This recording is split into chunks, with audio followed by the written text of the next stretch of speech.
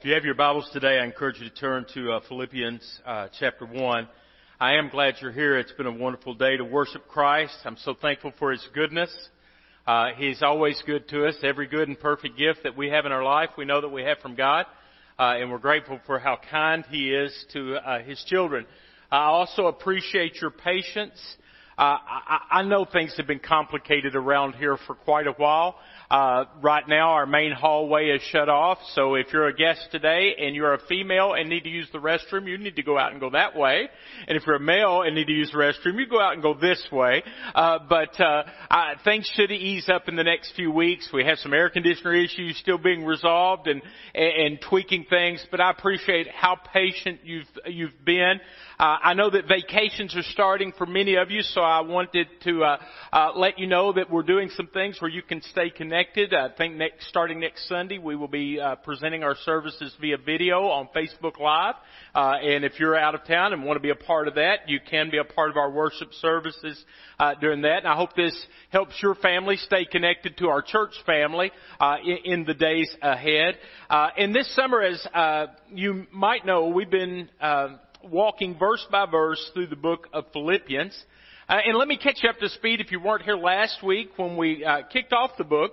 The church at Philippi was started by Paul on his second missionary trip, and he fell in love with the church. He has this deep affection for the church, and maybe it was because of their unique makeup. The church at Philippi was a very diverse church. It was made up of Greeks and Romans. It was made up of native Macedonians. But it was also made up of the very rich, like Lydia, who was a seller of purple, blue-collar people like the Philippian jailer that we meet in Acts chapter 16, as well as a slave girl who was saved in that very same chapter. So it was this very diverse church, and yet the ground was level in that church because they were brothers and sisters in Christ. And Paul also loved the church because they bought into his mission.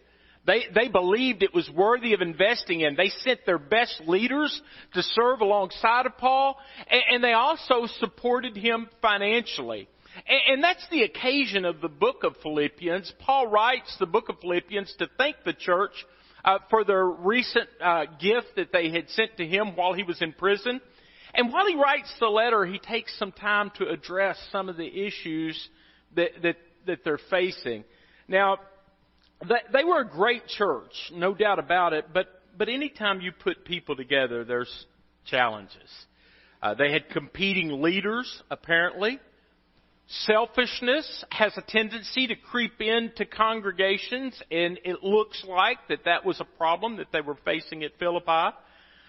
They were obviously afraid of persecution. Early on, the Roman Empire didn't care about Christians. They thought they were just another sect of Judaism.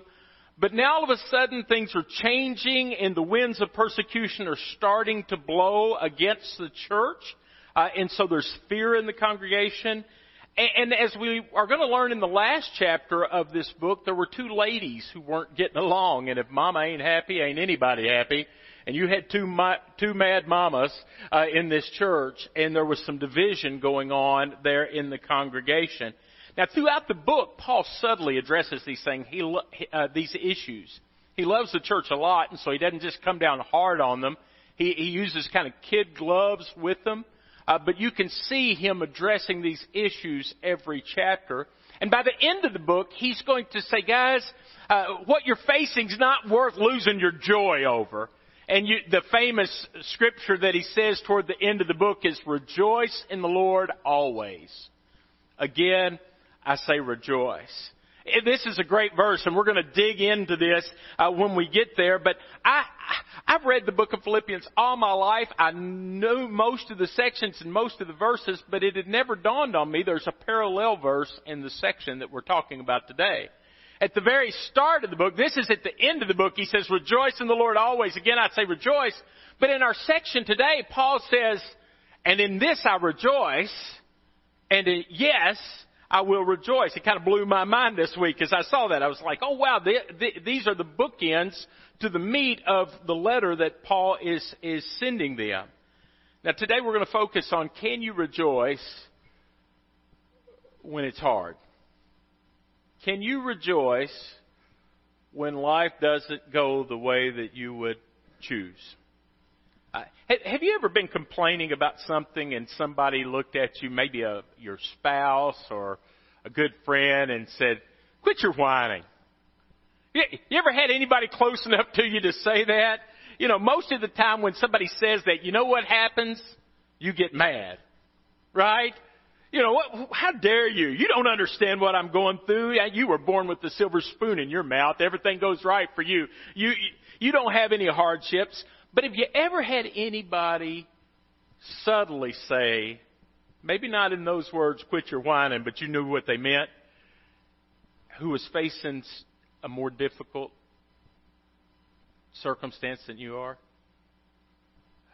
Have you ever found yourself complaining in front of someone who was going through a lot worse situation than you, and all of a sudden it dawned on you that, wow, I really don't have anything to complain about?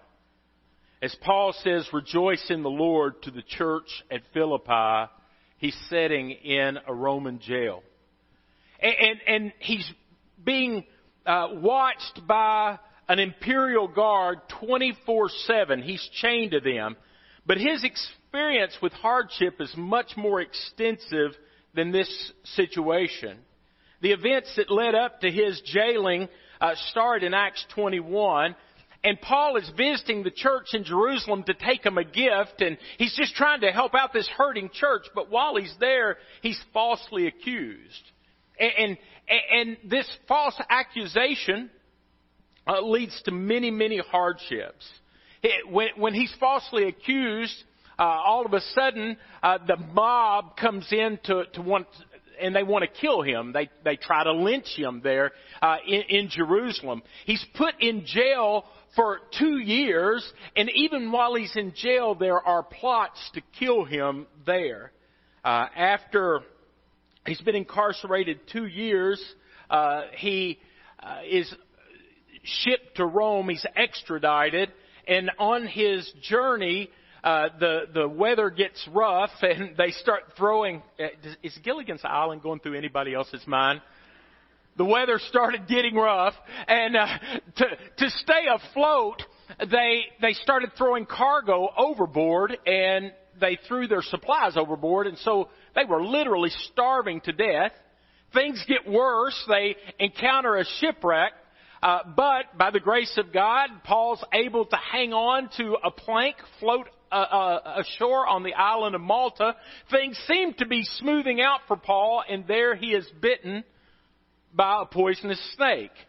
By the grace of the Lord, he lives, and he makes it to Rome, only to make it to Rome as the Emperor Nero starts losing his mind and starts persecuting Christians. But while Paul is there, Paul starts to write a letter to the Philippians. Now, this is not a postcard from a vacation. This is a heartfelt letter from an intense time of hardship. But yet, Paul doesn't talk about himself. He doesn't complain about his circumstances. He doesn't try to belittle or get even with those who put him there. He simply rejoices in Jesus. Now, I don't know what's going on in your life today. I tried to think this week, what might be going on in the life of our congregation? My guess is there's several of you here who have circumstances that are less than ideal. Hardships that you're facing. But it's unlikely, and though I guess it might be possible, that you're suffering at the same level that Paul suffered. And yet Paul's words to you would be the words that he tried to live his life by. He says, I will rejoice. Yes, I will rejoice. Why was Paul able to rejoice in his chains, and how can we?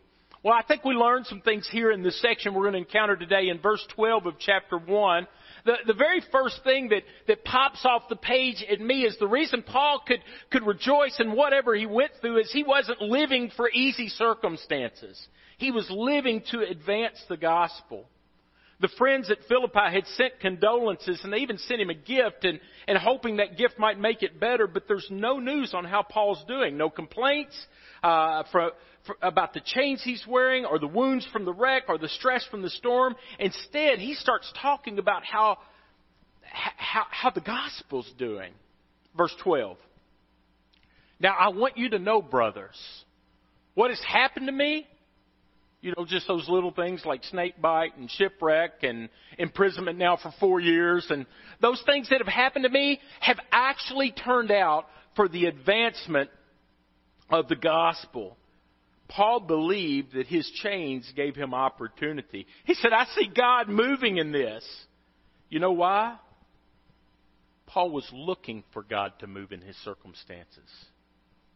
Those of us who are Christians are called to a great commission to go into all the world and make disciples. That's our calling, but we live our life like we're called to a life of comfort. We live our life like we're called to experience as many things as we can and make it all about us. And when you do that, when things go wrong, you'll be miserable. But you can rejoice in whatever comes your way if you see your life as God's instrument for His glory. And Paul saw his life as a tool in God's hand. And the reason he could rejoice in his difficulty is he wasn't thinking about how it felt to him. He was thinking about what God was doing through him. And Paul said, God is moving. The gospel was advancing on a couple of fronts. First, it was advancing through Paul. He says, the gospel is advancing so that it has become known throughout the whole imperial guard and to everyone else that my imprisonment is in the cause of Christ. The Bible says as a result of Paul's imprisonment, the whole imperial guard hears the gospel. The imperial guard were the elite soldiers that were closest to Caesar, to the emperor. And they were tasked with taking shifts guarding Paul. They were his personal guard 24/7. And I can only imagine what it must have been like to be chained to the greatest evangelist to ever live. You're talking about a captive audience. He was sharing the gospel over and over with the imperial guard. There's no doubt that he told them that Jesus was crucified for their sin and that he was buried on the third day and that he rose from the dead, and how if you'll put your trust in Christ, He'll give you forgiveness of sin and eternal life if you'll only believe. Well, the result is, historians tell us that thousands of the imperial guard came to Christ. One of the strongest segments of believers in the entire Roman Empire was in the imperial guard. I wonder how that started. God orchestrated the events of Paul's life so that the gospel would go forward. You can put the greatest missionary in jail, but you can't chain up the gospel and stop it. And you need to know this, though you may feel like you're in chains, the gospel is not. Maybe you feel chained in your life to a desk and you don't see any purpose in your work. Did God put you there so that in that location you could share the gospel? Maybe you feel in chains to a car and you're a salesman traveling from place to place. Have you ever thought that God put you in that position so that you could use it for the advancement of the gospel? Maybe you feel enchained while you're in a classroom. Have you ever thought that God put a bright light of a believer in your classroom so that you could be a gospel witness? Maybe you feel in chains where you are. What do? Do you complain about your chains, or do you look for opportunities for the gospel? Verse 14. He goes on to say that most of the brothers in the Lord have also gained confidence. Paul said the gospel's advancing because I've been telling these imperial guards, and man, the church is growing like crazy. But not only that, other brothers in the Lord have gained confidence from my imprisonment and dare even to speak more boldly the message of Christ. Now, that's counterintuitive. You'd think if somebody got thrown in jail because they were sharing the message of Christ, that would scare the brothers to death. You would think that his chains would have stymied the spreading of the gospel. You'd expect Christians to keep a low profile, to fly under the radar, but no, they're emboldened because there's a truth in life that faithfulness in the midst of adversity builds faithfulness. This last week, we celebrated the 75th anniversary of D-Day. Many of you are aware of that. D-Day is when our Allied forces created a beachhead through incredible loss in France and started taking back mainland Europe from Nazi Germany. Leaders from around the world spoke to pay tribute to those who had showed such bravery. I listened live on the radio to a 21-gun salute, a haunting 21-gun salute about the bravery, and stories of the bravery of those men were told. I even heard about a 93-year-old and a 94-year-old from Britain who jumped out of a plane to celebrate. Yeah, some of y'all heard about that. People who had jumped in Normandy jumped again on this day out of celebration. I've often thought, how did those guys keep getting out of the boat? Because their brothers went before them. But because they saw the bravery of those who went before them. And Paul said, what has happened? People have thrown me in jail and they think they're stopping the gospel, but they see me rejoicing in the gospel and they see me telling the Imperial Guard. And you know what has happened? Is the gospel is taking off and men are gaining in boldness. You know, one of the things I love about the New Testament is it's honest. You would never include in some made-up story what is told next. In verse 15, he says, to be sure, some preach Christ out of envy and strife. I know some people are out there preaching the gospel, and I know they're only doing it out of jealousy, but others out of goodwill. These do so out of love, knowing that I'm appointed for the defense of the gospel. Some preachers have mixed motives, but many were proclaiming Christ from goodwill. They knew that Paul was in prison, and they said the message must go on, and they were sincerely proclaiming. But Paul says there's this other group in verse 17.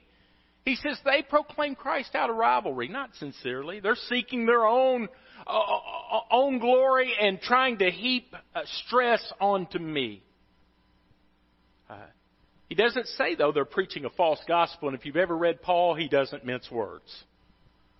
Paul would tell you if they were preaching an improper gospel, and if they were, Paul would have called them out. So they must have been preaching the truth, but they were trying to exalt themselves and humiliate Paul by doing this. But what's surprising is Paul's response. Notice what he says in the very next verse. Paul says in verse 18, he says, what does it matter? Okay, yeah, so they want to embarrass me. Who cares? All I care about is that Christ is being proclaimed. You see, Paul's not about to play their games. His ego doesn't need to be stroked. He's emptied himself. He doesn't care about the approval of others. He has the approval of God on his life. And see, for Paul, it was about making Jesus famous, not making Paul famous. It wasn't about his glory. It was about Christ. And so he does something so unexpected. He says, in this I rejoice. He said, if the worst thing people could do to me is preach Jesus trying to get even with me, awesome! I can live with that. I will rejoice in this.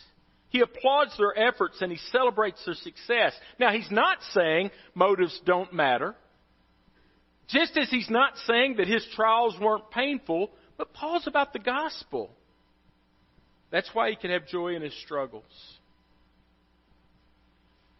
I know I'm speaking to a congregation who want joy as the baseline of your life. I know that. I don't have to guess this. You want to be a joy-filled person. If you want joy,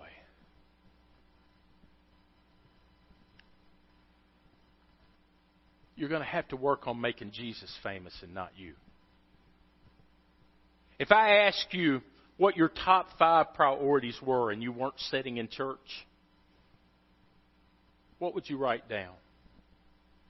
What, making money, getting married, getting out of college, traveling to new places, getting a new job, retiring early? And there's nothing wrong with any of these things unless they become so devouring that they squeeze the priority of the gospel out of your life. And some people here say, I'm a Christian, and we say that Jesus is all the world to me, and I'm here for Him, but we live like we're completely here for us. And here's the problem. When you live for you, your joy dies as you die.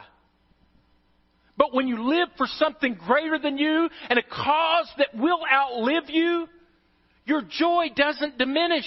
And if you are a joy seeker, if, as John Piper says, you are a Christian hedonist, then you've got to put your pursuit towards something that will not diminish.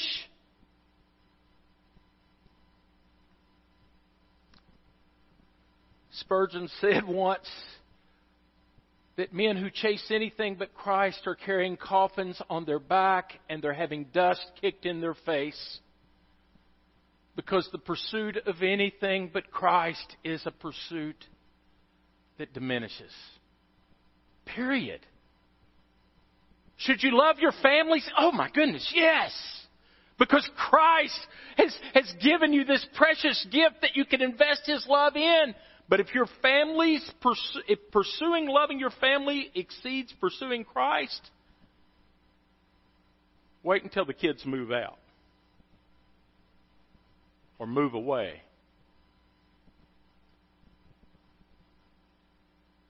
or disappoint or a spouse dies. That's a pursuit of death. If that's all you've got. If it's about making success, make your money, do your thing, but wait until you retire and all of a sudden inflation continues and your massive amount, which was going to make it so easy, now is diminishing. Or you die early. Or the one you were going to share it with dies early. Live for fame, and you might achieve it for a certain amount of time. You know, maybe you're a one-hit wonder and you have that 15 minutes of fame, you know. Or maybe you make it big, but the next generation comes along and says, how did they make it big?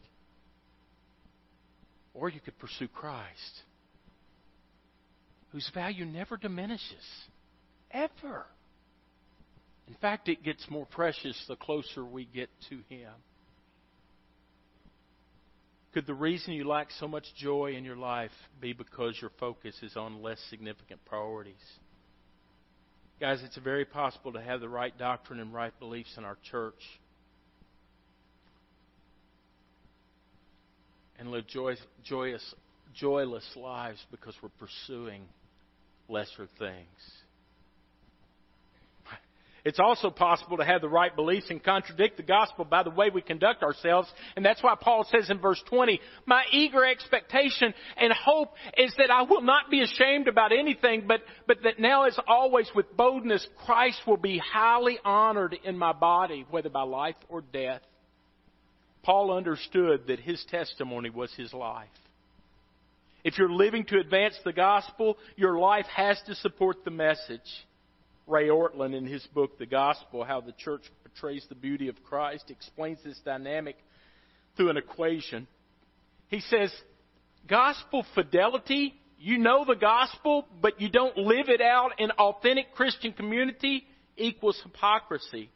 When the church preaches the gospel and talks about truth and grace and forgiveness and God's love, but then can't get along with one another, and the culture in the church is filled with mistrust and cynicism and gossip and prejudice and unforgiveness, then there's no holiness. And then the outside community asks, what message do you offer? Trust Christ and He will forgive you of your sin and He will change your life. And they look at us and say, oh, really? You don't look very changed. On the other side of the equation, Christian community minus gospel fidelity equals fragility. If we're loving one another and forgiving one another and affirming of one another, and love is all around, but there's no firm foundation in Christ, no standard of the truth, no definition of sin, no clear gospel teaching, then the church is stable, it's fragile, and could easily wander into destruction. But when you have gospel fidelity and real Christian living, there's power. When there are strong convictions of truth matched by people who are expressing their faith through the way that they live, the gospel is powerful. And Paul says, I want my life to match my words. And he did so because he loved Jesus. He was living for Him. That's why he says in the very next phrase, verse 21, for me, living's Christ. For me to live is Christ. This was not always the case with Paul, and it wasn't always the case with us. There was a time when every one of us in here was not in love with Jesus. We were separated from God by our sin, and we did not become Christians simply because we checked a box on a census, and we did not become Christians by simply taking on the name Christ. We became a Christian when we opened up our heart to the gospel. And the gospel tells us two things. Number one, it tells us that Christ paid for our sins. It tells us that our sin was so bad that God couldn't just overlook our sin, but we needed a Savior to die in our place, and Christ came to pay for our sins so we could be forgiven. And then the gospel tells us that He gives us His righteousness. If He just forgives us, we're neutral before God. But we need to be right before Him. We need a Savior not just to remove our guilt, but to give us perfect righteousness. And the Bible says that He made Him who knew no sin to be sin for us, that we might become the righteousness of God. Because He gave His life for me, I want to live for Him. And whatever comes, to live is Christ. Verse 21, he goes on to say, but to die is gain. I'd say that most people in this room would say dying is not gain. If we were honest.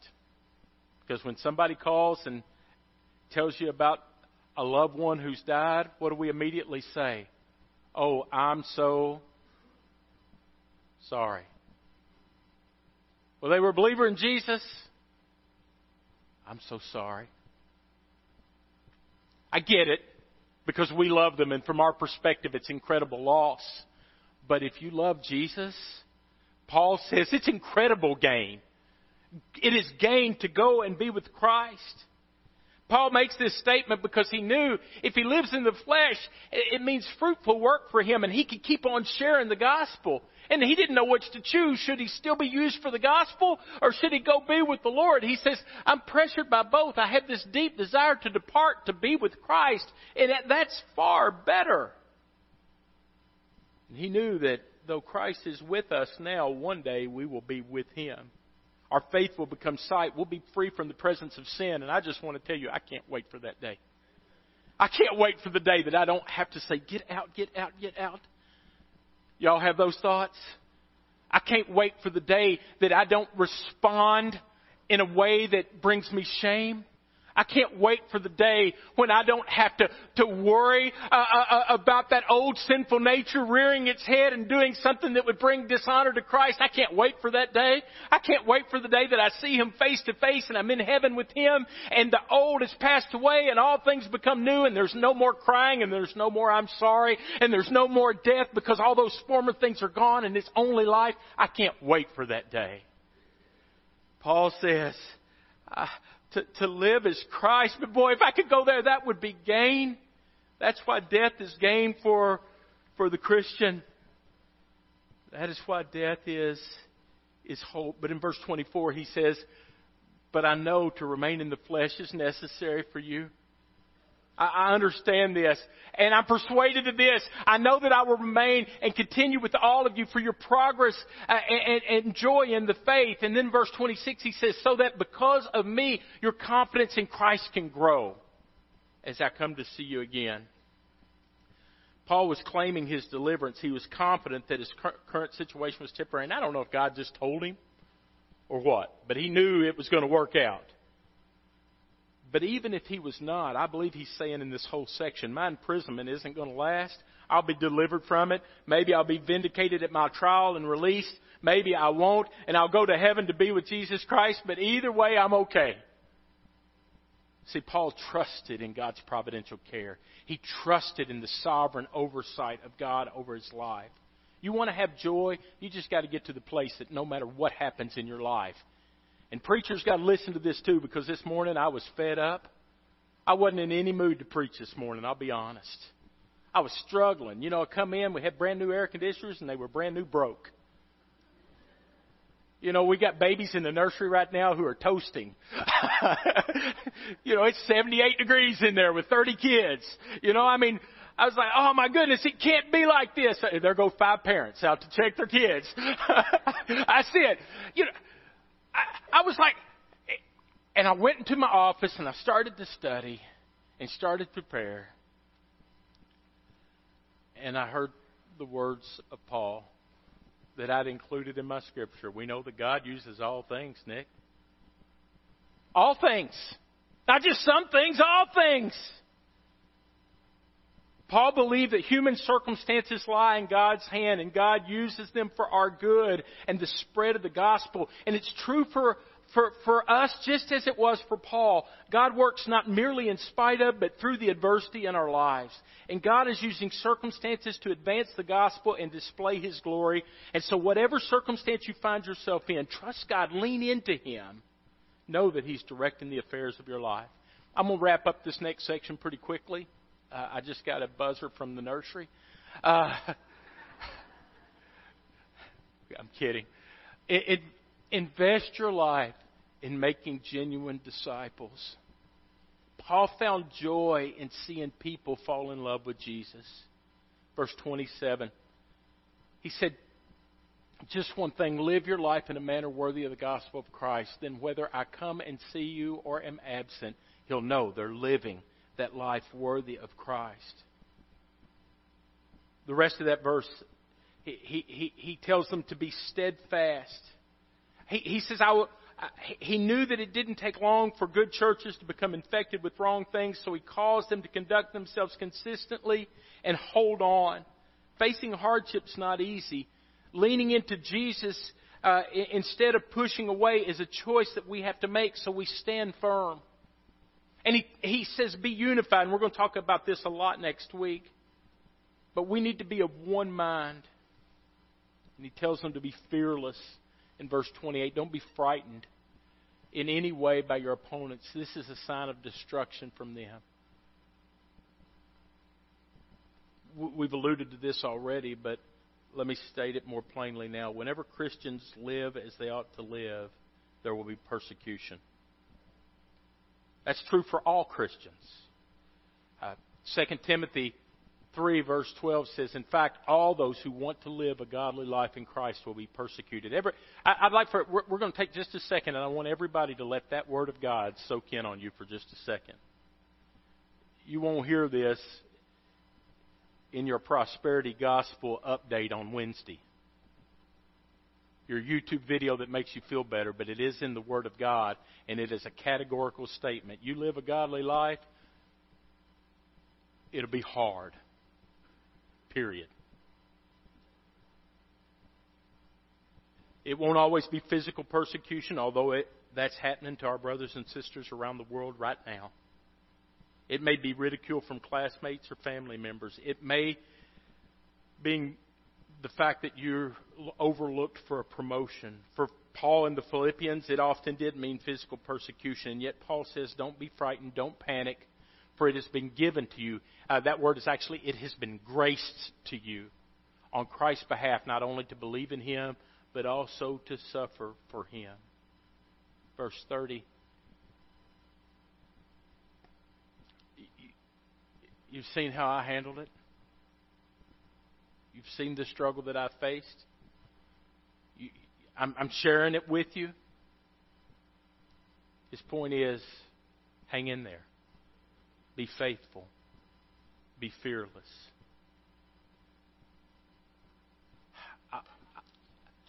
I've got a video I want to show to you. It's a couple minutes long. And then I'm going to come back and I'm going to give you our points. And we're going to be done in about 5 or 6 minutes total with the service today. This is a video that I saw a few weeks ago. It's actually about 7 or 8 years old. It's by a pastor from Hawaii named Wayne Cordero. Some of you have heard of Wayne. He trains house churches and pastors in China and pastors a church. And this is one of his experiences. Let me finish with this story. We go to China from time to time, and we train leaders. And this time we brought up 22 leaders from the Hunan province, and they rode 13 hours on a train to get to a hotel that they came up 2 by 2 in these elevators so as to not draw any attention. And then they got to a hotel room, a little apartment room. It's only about 700 square feet in the little living room, no air conditioning, hardwood floor, 22 sat there. I came in, and when you teach in China, you start at 8 in the morning and you don't get done till 5 at night. You teach the whole day. They were sitting there, all 22 of them, and I looked around and I said, now, if we get caught, what will happen to me? They said, oh, you'll get deported in 24 hours and we'll go to prison for 3 years. I said, you're kidding. How many of you have been in prison for your faith? Out of 22, 18 raised their hands. I thought, no way. I looked at him and I said, you 22 people, how many people do you oversee? Because they were all of these small group leaders, underground church leaders in the Hunan province. I said, how many, if you counted up all the people under your jurisdiction, how many would it be? And they counted them up and they said, little over 20 million. I said, what? See, we forget there's 1.3 billion people in China. This is crazy. Well, I had 15 Bibles, and I passed them out. Obviously, 7 didn't get them. And I said, let's turn to 2 Peter chapter 1, and we're going to read it. And just then, one lady handed hers to somebody next to her. And I thought, interesting. Well, we turned there anyway, and as we started reading it, I understood why she gave it away. She had memorized the whole thing. She just recited the whole chapter. When it was done, I went over to her at a break, and I said, You recited the whole chapter. She says, oh, yes, I've memorized many chapters. I said, where did you memorize so many chapters? She said, in prison. I said, you have much time in prison. So I said, but don't they confiscate the Bible? And she said, yes. So people bring in scriptures written on pieces of paper, and they bring it in. So I said, but then if they find that piece of paper on you, won't they confiscate that? She said, oh, yes, that's why you memorize it as fast as you can. Because even though they can take the paper away, they can't take what's hidden in your heart. I thought, wow. Well, after 3 days, you fall in love with these people. And when it was done, I said, how can I pray for you? I'm going to go back to America, and you guys have been just so wonderful. How can I pray for you? They said, Wayne, you guys can gather like this whenever you want to in America. We can't. Could you pray that one day we'll be just like you? And I looked at him and I said, I will not do that. Big incredulous eyes looked at me and they said, why? I said, because you guys rode a train for 13 hours to get here. In my country, if you've got to drive more than an hour, people don't come. You sat on a wooden floor for 3 days. In my country, if people have to sit more than 40 minutes, they leave. You sat not only here for 3 days on a hard wooden floor, but you did it without air conditioning. In my country, if it's not padded pews and air conditioning, people don't often come back. In my country, we have an average of 2 Bibles per family. We don't read any of them. You hardly have any Bibles, and you memorize them from pieces of paper. I will not pray that we become like you become like us, but I will pray that we become just like you. If you want to rejoice in your chains, make advancing the gospel your priority. Choose to rejoice in Christ than to complain about your circumstances. Have a little perspective. Number 2, Take the gospel wherever you go. And finally, remember, living is for Christ. Dying is gain for the believer. Let's pray. God, I thank you for this opportunity to share your word. I pray that you would use the end of the service, Lord, to continue to bring glory to yourself. Father, I pray that you would help us to share your gospel wherever we are. And Father God, forgive us, Lord, when we've turned our lives